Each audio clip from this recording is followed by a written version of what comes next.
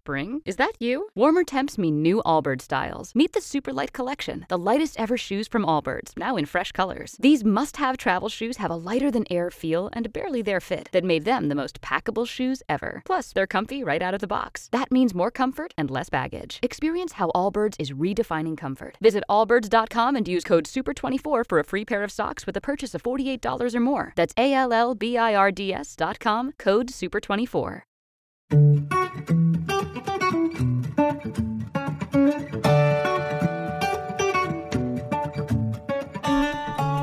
Welcome to Cloudy with a Chance of Podcast. I'm meteorologist Kirsty Zontini. And I'm meteorologist McCall Vrydags. This is a podcast all about weather. We are two broadcast meteorologists in Dayton, Ohio. And we just can't stop talking about weather. So when we're not on TV, we figured why not jump behind the mic to answer your weather questions and talk about all things meteorology.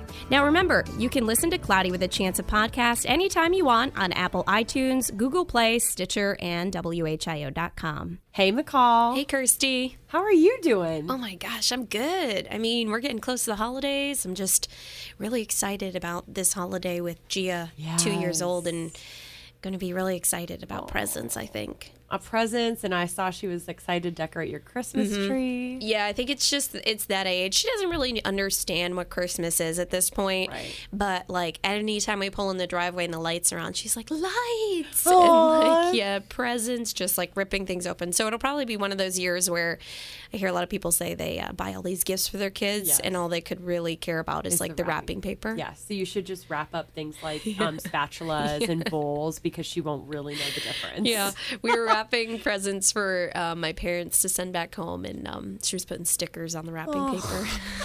That's going to be awesome. Well, that will be so fun for you. Yeah. Also pretty exciting in your household because I don't know if everyone knows this, but meteorologist McCall Vrydags is now Chief Meteorologist McCall Vrydags. So happy for you. She has been promoted to chief here at WHIO. And you joined the ranks as a female chief, McCall, which is there's not a whole lot of other women with you in that boat. No, there's not. Unfortunately, that's just the way it is at this point. But moving forward, I think that a lot of it has to do with going back, I don't know how many years, but, the workplace wasn't meant for women. Right. It took a while. Slowly and steadily, women started to get into the workforce, and then realizing that they're smart enough to do maths and sciences.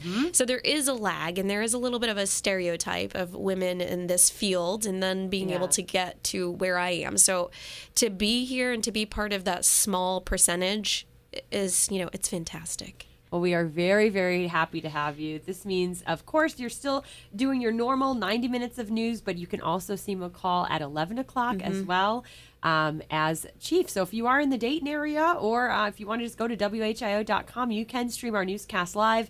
We also have streaming for OTT. You could download our WHIO app there and be able to check out Dayton news even if you don't live in Dayton. Which is still interesting, I promise. Oh, no, it's definitely interesting.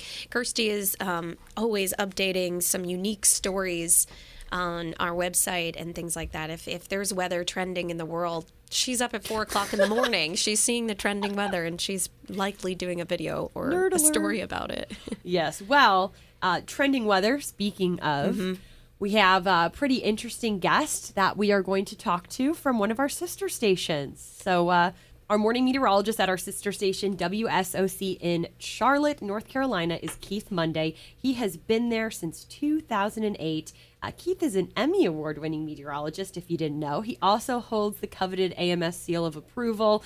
He studied atmospheric science at the University of Missouri, and he also has covered all different types of weather. He's got a pretty extensive background as a meteorologist. He's forecasted in Texas. He's been in West Virginia. And, of course, now he's in Charlotte, North Carolina, where they have had a little bit of everything, McCall. Yeah, you could say that from hurricanes this summer to snowstorms this winter.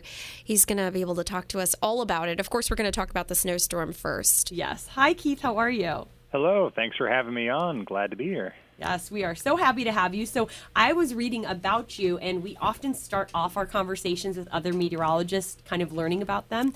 And I had read that you got into weather because you were actually afraid of thunderstorms.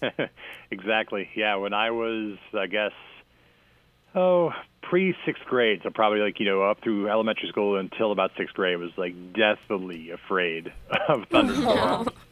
And wouldn't want to go to school, wouldn't want to do anything. I'd want to leave school if there was a storm coming. And I don't know what it was. It was just this weird fear I had. And eventually got over that, mostly because my dad would always be watching storms outside, so I'd kind of be cowering behind him, watching what was going on. And by the sixth grade, we had to do a career fair of what we wanted to be when we grew up. And in the sixth grade, it was to be a TV meteorologist. So that's all I ever wanted to do. And thankfully, it's worked out over the last 20-something years. Yeah. Oh, yeah, I'd say that's pretty successful. But Yeah. that's wonderful. And I think a lot of people can relate, or they have children that are afraid of thunderstorms. And, education is really the best way to break through those fears. Oh yeah, and back in my day, putting my old man hat on, it's like I had to read, books and go to the library and There was no Google. yeah, there was no interwebs and all that fun stuff. So. Well, that's Yeah. what I said the same thing. I wrote a recent article in the Dayton Daily News talking about when I wanted to become a meteorologist. And my story, I feel like, is different from a lot of meteorologists because I didn't know at an early age. But I think it goes back to the fact that when I was growing up, I lived in this little bubble. We didn't have the internet. Right. I didn't have a lot of money, so we didn't have cable. So it's not like I was watching national weather like stories on the Weather So Channel, all I yeah. knew were nor'easters, and I hated snow. What? I hated snow it so much. And it wasn't until I got into high school that I took an earth science class and kind of opened my mind up, and the internet started happening around that time. So You Yeah, can one of search the- everything. yeah. One of the big things that kind of got me into not just liking weather but wanting to be on TV is that I grew up around St. Louis, and my parents watched the same station all the time. So there was a meteorologist I watched that was on the news, and I noticed when they would do the shots of him working in the weather center,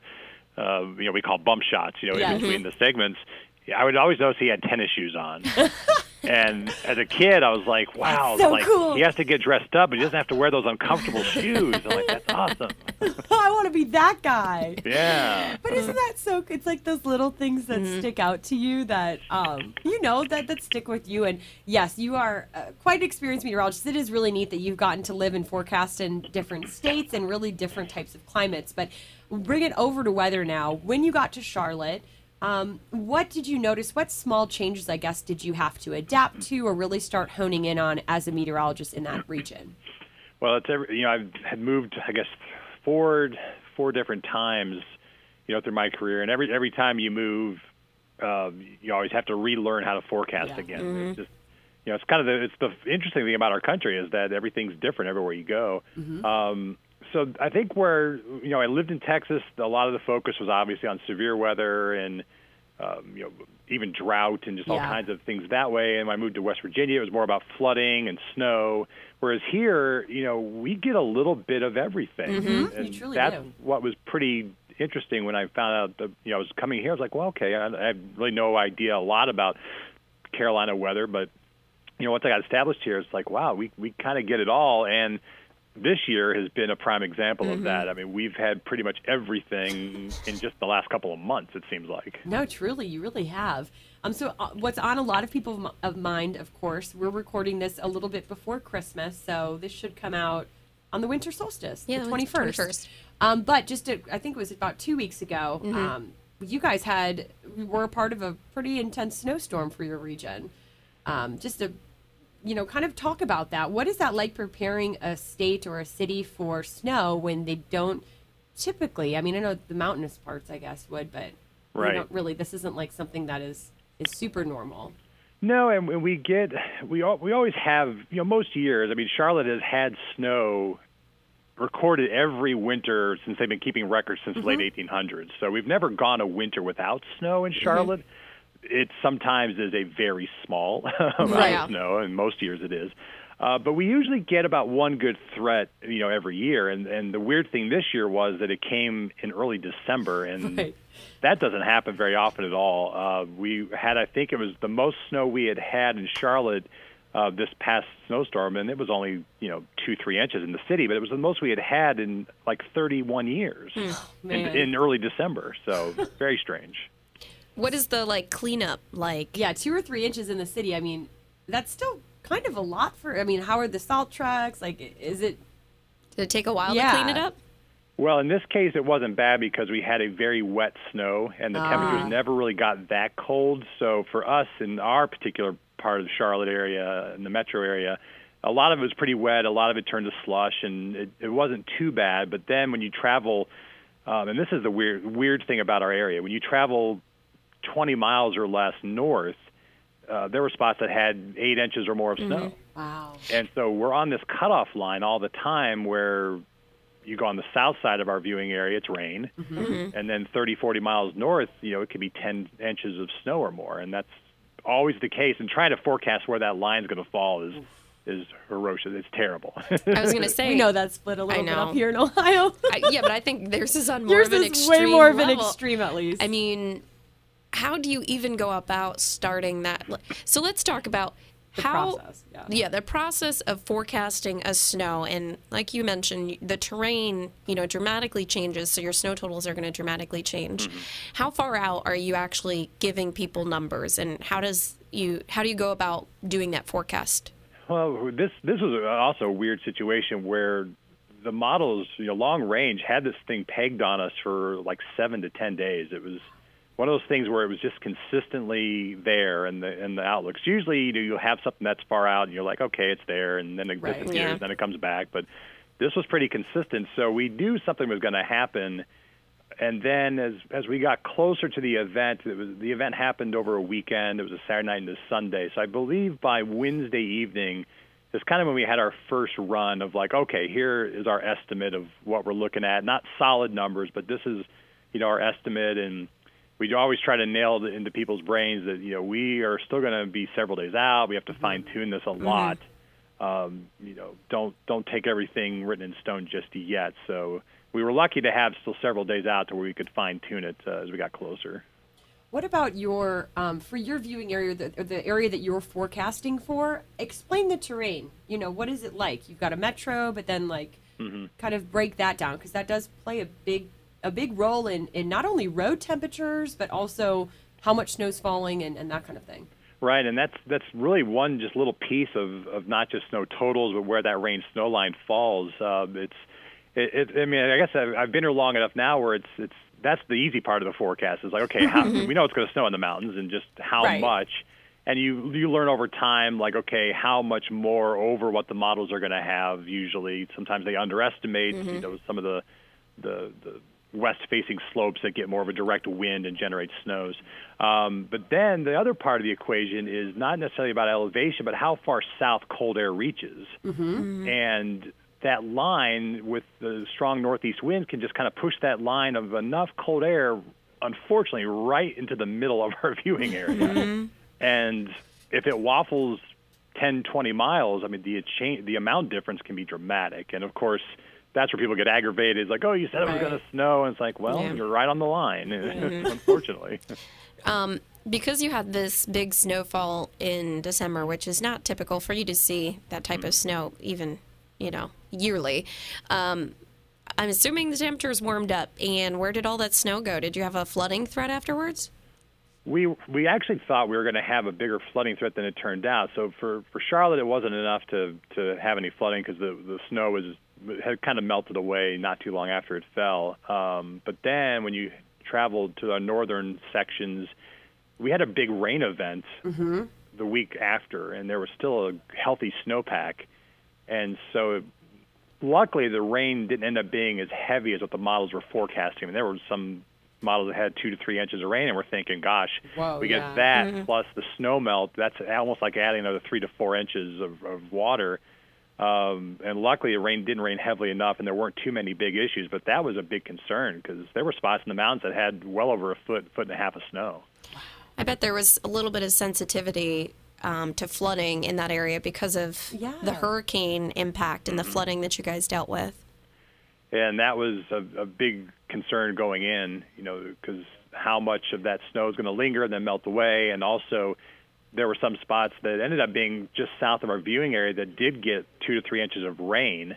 And those spots had some flooding, and we were worried that that was going to creep up a little further north and be closer to our DMA, but thankfully it didn't. But yeah, I mean, after the two hurricanes and then this early snow, it's like I think we're all kind of ready for this year to be over. We're good. Leave us alone. Yeah, Florence was what, number 2? Oh yeah, Hurricane Florence? Yeah, Googled? Hurricane Florence was the number 2 top Google search overall, and then it was also the number 2 search for their news category. Oh, wow. Yeah, so and then last year was Hurricane Irma, so it is kind of interesting when we have big hurricanes, impactful hurricanes in the United States, how they end up being just huge searches for people. We had a whole episode about Florence where we talked to Brian John Monahan Paul. from WSB. Yeah. We talked to Garrett Biedenbaugh from Jacksonville, and then John Paul from your station. Yeah. But do you have any thoughts or memories about that event? Yeah. The biggest thing that I think I'll always remember about it is just how painfully slow Yeah. it was moving. I've never seen a landfalling hurricane move at 2 miles I was an going hour. to say Right, it was 2 2 miles miles an hour.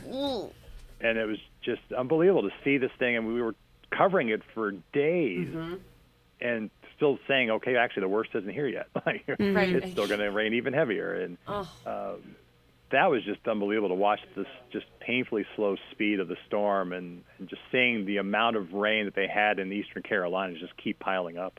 Yeah. What is your community now? I mean, did you notice there was a hypersensitivity when you guys were talking about the possibility of flooding rain or, another big weather event? Because I would imagine people are probably still a little raw from what had occurred. Yeah, and it's become just kind of part of it. I mean, some of it is, I think, a legitimate concern. Other part of it is just everyone's sick of it, just kind of tired of it all. And we joke a lot on our morning show about how it seems like every Friday we have rain. I saw that on Twitter, Keith. It was like you had an emoji cast, and it was like just a sad face. It's going to rain again. Another day. I mean, we are in this pattern now, and it really did seem like it kind of started with the hurricanes several months ago, that every week we get a decent, almost 1-inch rain event. And it's just shocking that this keeps happening over and over and over again. And we're done with it. It's depressing. That is very depressing. Can't be, yeah. For being in the South, at least, well, you are in the South, but especially to us in Ohio. Oh, yeah. But now going into a winter with a weak El Nino, I mean, you guys are going to get kind of that southern storm track. Is that something you guys are not looking forward to now for this winter? And then we're just hoping that we don't get, these little cold blasts in between. Yes. That's our biggest problem is that if we get a big cold spell in between these southern storms, which is what happened in early December, that's when we get the problems, with the rain-snow line and all that mess. So for now, the last couple of weeks, we've been pretty steady with keeping the cold air, even for you guys. Like I was going to say, it's there, even past north of us, you, way so north. Yeah. Let's keep it away. I know. I agree. We've been long-range forecasting our winter, and it doesn't look like it's going to stay warm forever up here. I know. So anyways, we hope that it skips and does not go all the way down into the Carolinas for you, or else we're going to be calling you again to talk about hopefully. Unfortunately, these type of setups, we probably at some point are going to see some large ice storm down in those southern states. Yeah. That's hopefully not in Charlotte. Right. Sorry. Yeah, luckily, we those usually steer a little further north and west of us. Typically, I mean, obviously they can happen here, but usually see those more like Atlanta, Nashville kind of events with the ice storms. Typically with those events, we end up being a little bit warmer or colder enough to be snow, but it's just tricky. Yeah, I mean, people always gripe about, why don't we ever get that much snow here, or why is it not so easy? And it's like, well, it's just where we live. We live in this transition zone. Yeah. But you know what? All of the Ohioans, they come down that way for summertime. Yeah. Do you know how many Buckeyes go to the Carolinas for vacation? We infiltrate your state. I know, we do. Sorry about that. Oh, that's all right. Well, as long as you don't bring the snow with you, we don't care. All True.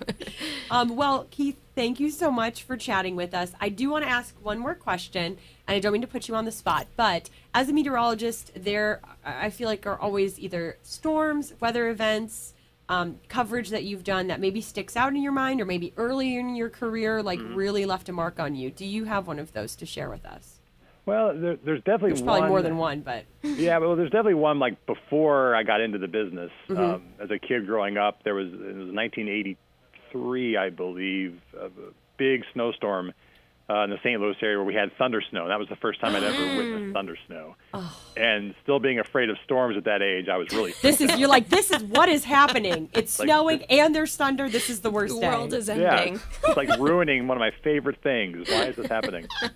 And then as I got into my first job in Lubbock, Texas, where I first started out of school, we had a tornado outbreak one year in May that had, I think at one point, I was on the air for 8 hours straight. Oh, wow.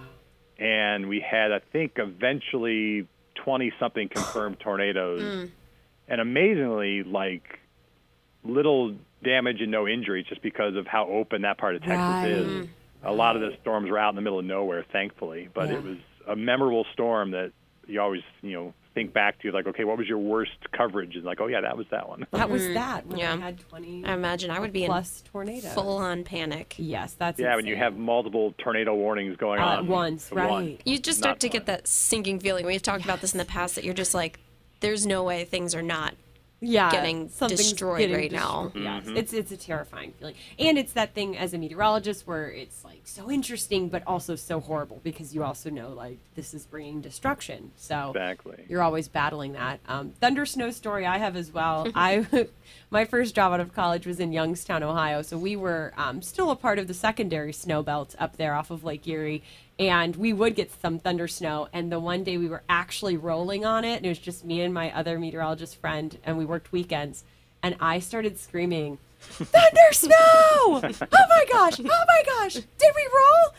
And it ended up being, I think, like the little stories they run at the end of the. If you're not familiar with the word, I'm not even going to say it. What is it? Kicker? Yeah, the kicker. Yeah, the kicker. It ended up being the kicker for like a lot of stations. And if you listened really closely, you could hear me screaming. It would have been better great. if you were on camera. Oh, I know. Yeah, it wasn't as exciting as when Jim Cantori lost it for the thunder snow clip that he has, but yeah, because it is rare even in like Lake Effect country. So, and the fact that we got it on camera, it was just insane. So cool. That's awesome. Weather nerding out right yeah, now, what a Kirsty. loser. I'm sorry.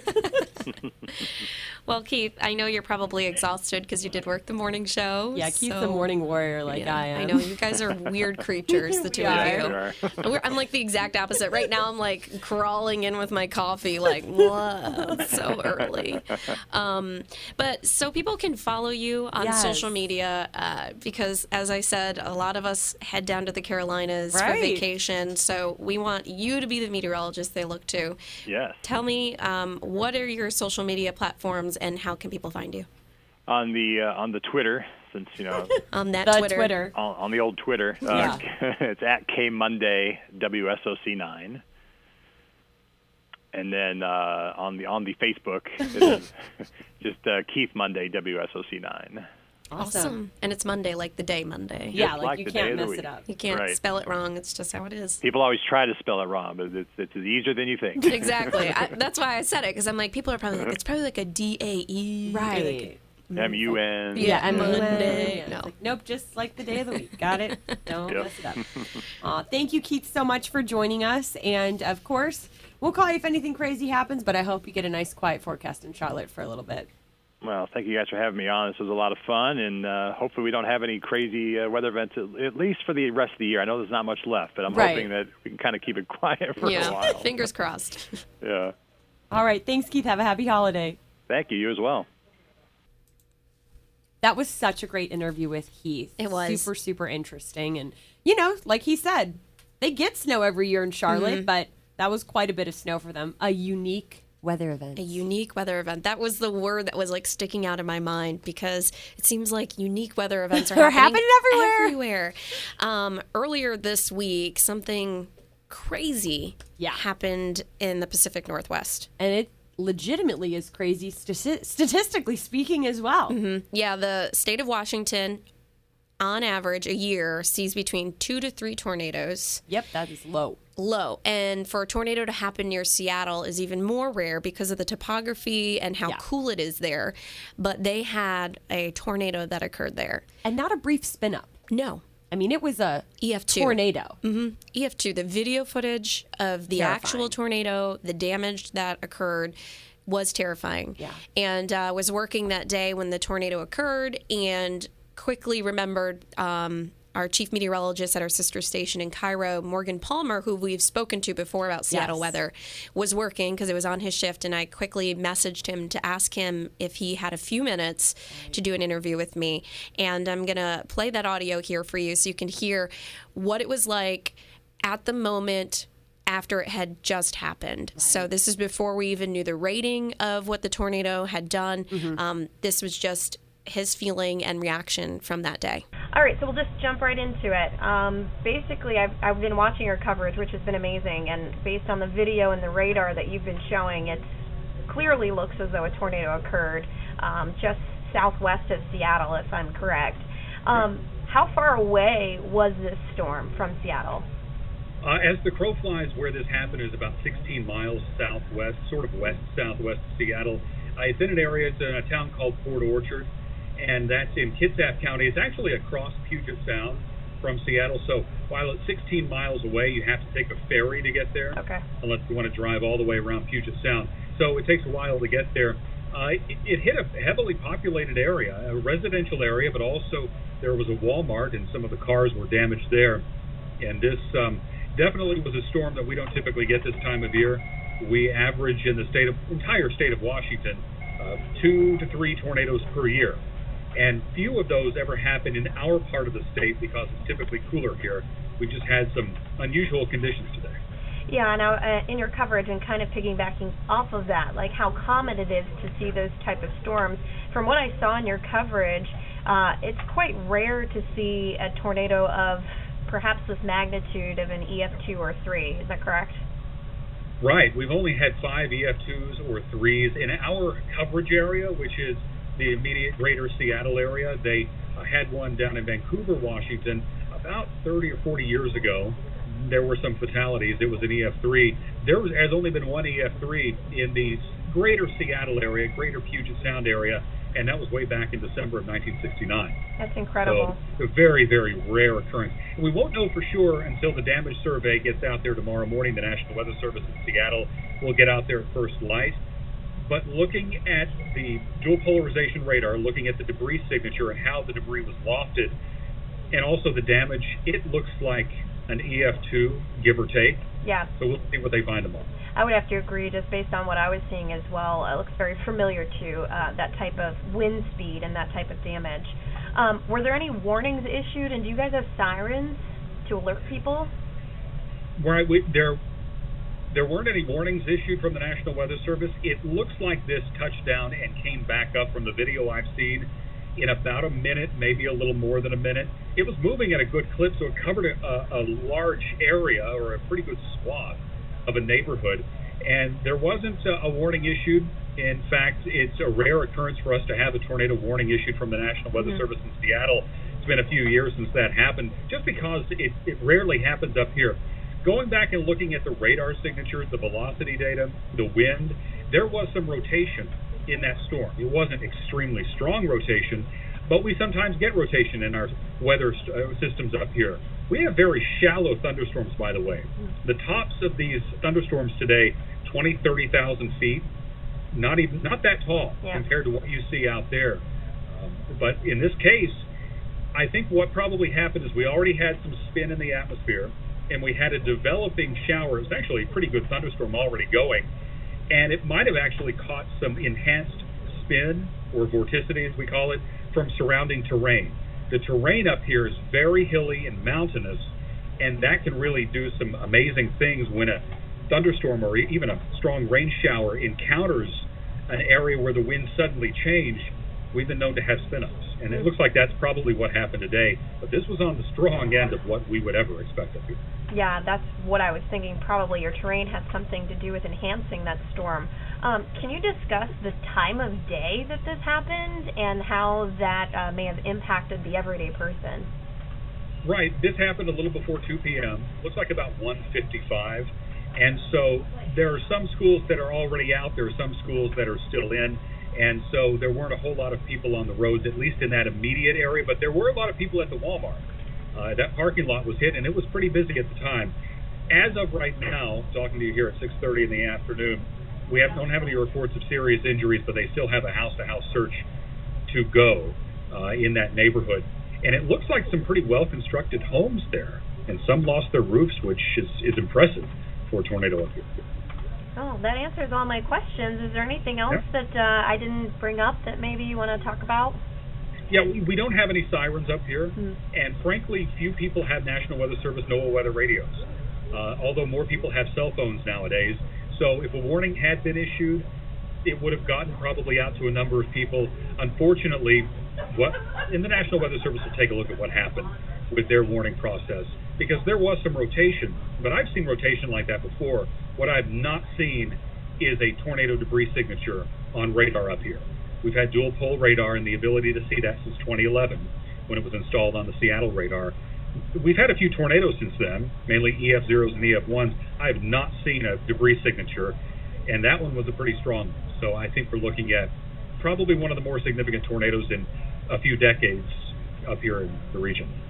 Absolutely crazy. I'm really glad that you were able to call him, though. And once again, thank you, Morgan, for talking to us. And remember, you can look back. We have a whole episode with Morgan. He talks about his life. He talks about all of the interesting topography and how that impacts, Seattle and weather in the Pacific Northwest. So please look back at those old episodes and listen to it. But wow. I know. It was incredible. Yeah. That footage, as we were talking about.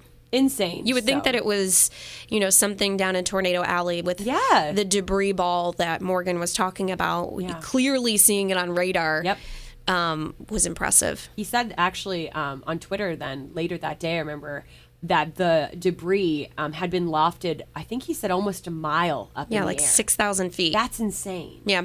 Ooh. I was thinking about it because of the terrain that's there, all the trees. Yeah. I saw a lot of those trees just ripped to shreds there. That would be interesting to look at the Google Earth as well to see if there's any scarring. If you could see some of those little nooks and crannies where a tree may have been uprooted or snapped, and that could be something to look into. What I thought was probably the most interesting about that interview was the fact that not that there wasn't a warning issue, because it was very fast and we've seen scenarios like that before, but the people there are not built mentally for this type of event. Right. They don't even have sirens there. Wow. So they're out doing their thing. I mean, it's right before Christmas. He was talking about, all the people at Walmart, doing last minute shopping. Thankfully, it was like 2:00 in the afternoon when people were still at work and school. It was very visible, at least. But there was literally no way of letting them know unless they were watching Morgan tracking this storm. So it's, fortunate that it wasn't a worse outcome. Yeah. So thankfully it wasn't a worse outcome, but really, really very, very interesting stuff. And of course, we will continue to keep you updated on anything that's interesting, not only in Dayton, Ohio, if you're one of our listeners outside of Dayton. We love to talk to meteorologists across the country and anyone really that loves weather as much as we do. But we do want to take a minute and wish you all not only Merry Christmas, but a very happy holidays. As always, thank you for listening to Cloudy with a Chance of Podcast. And I also want to say Merry Christmas and have a Happy New Year.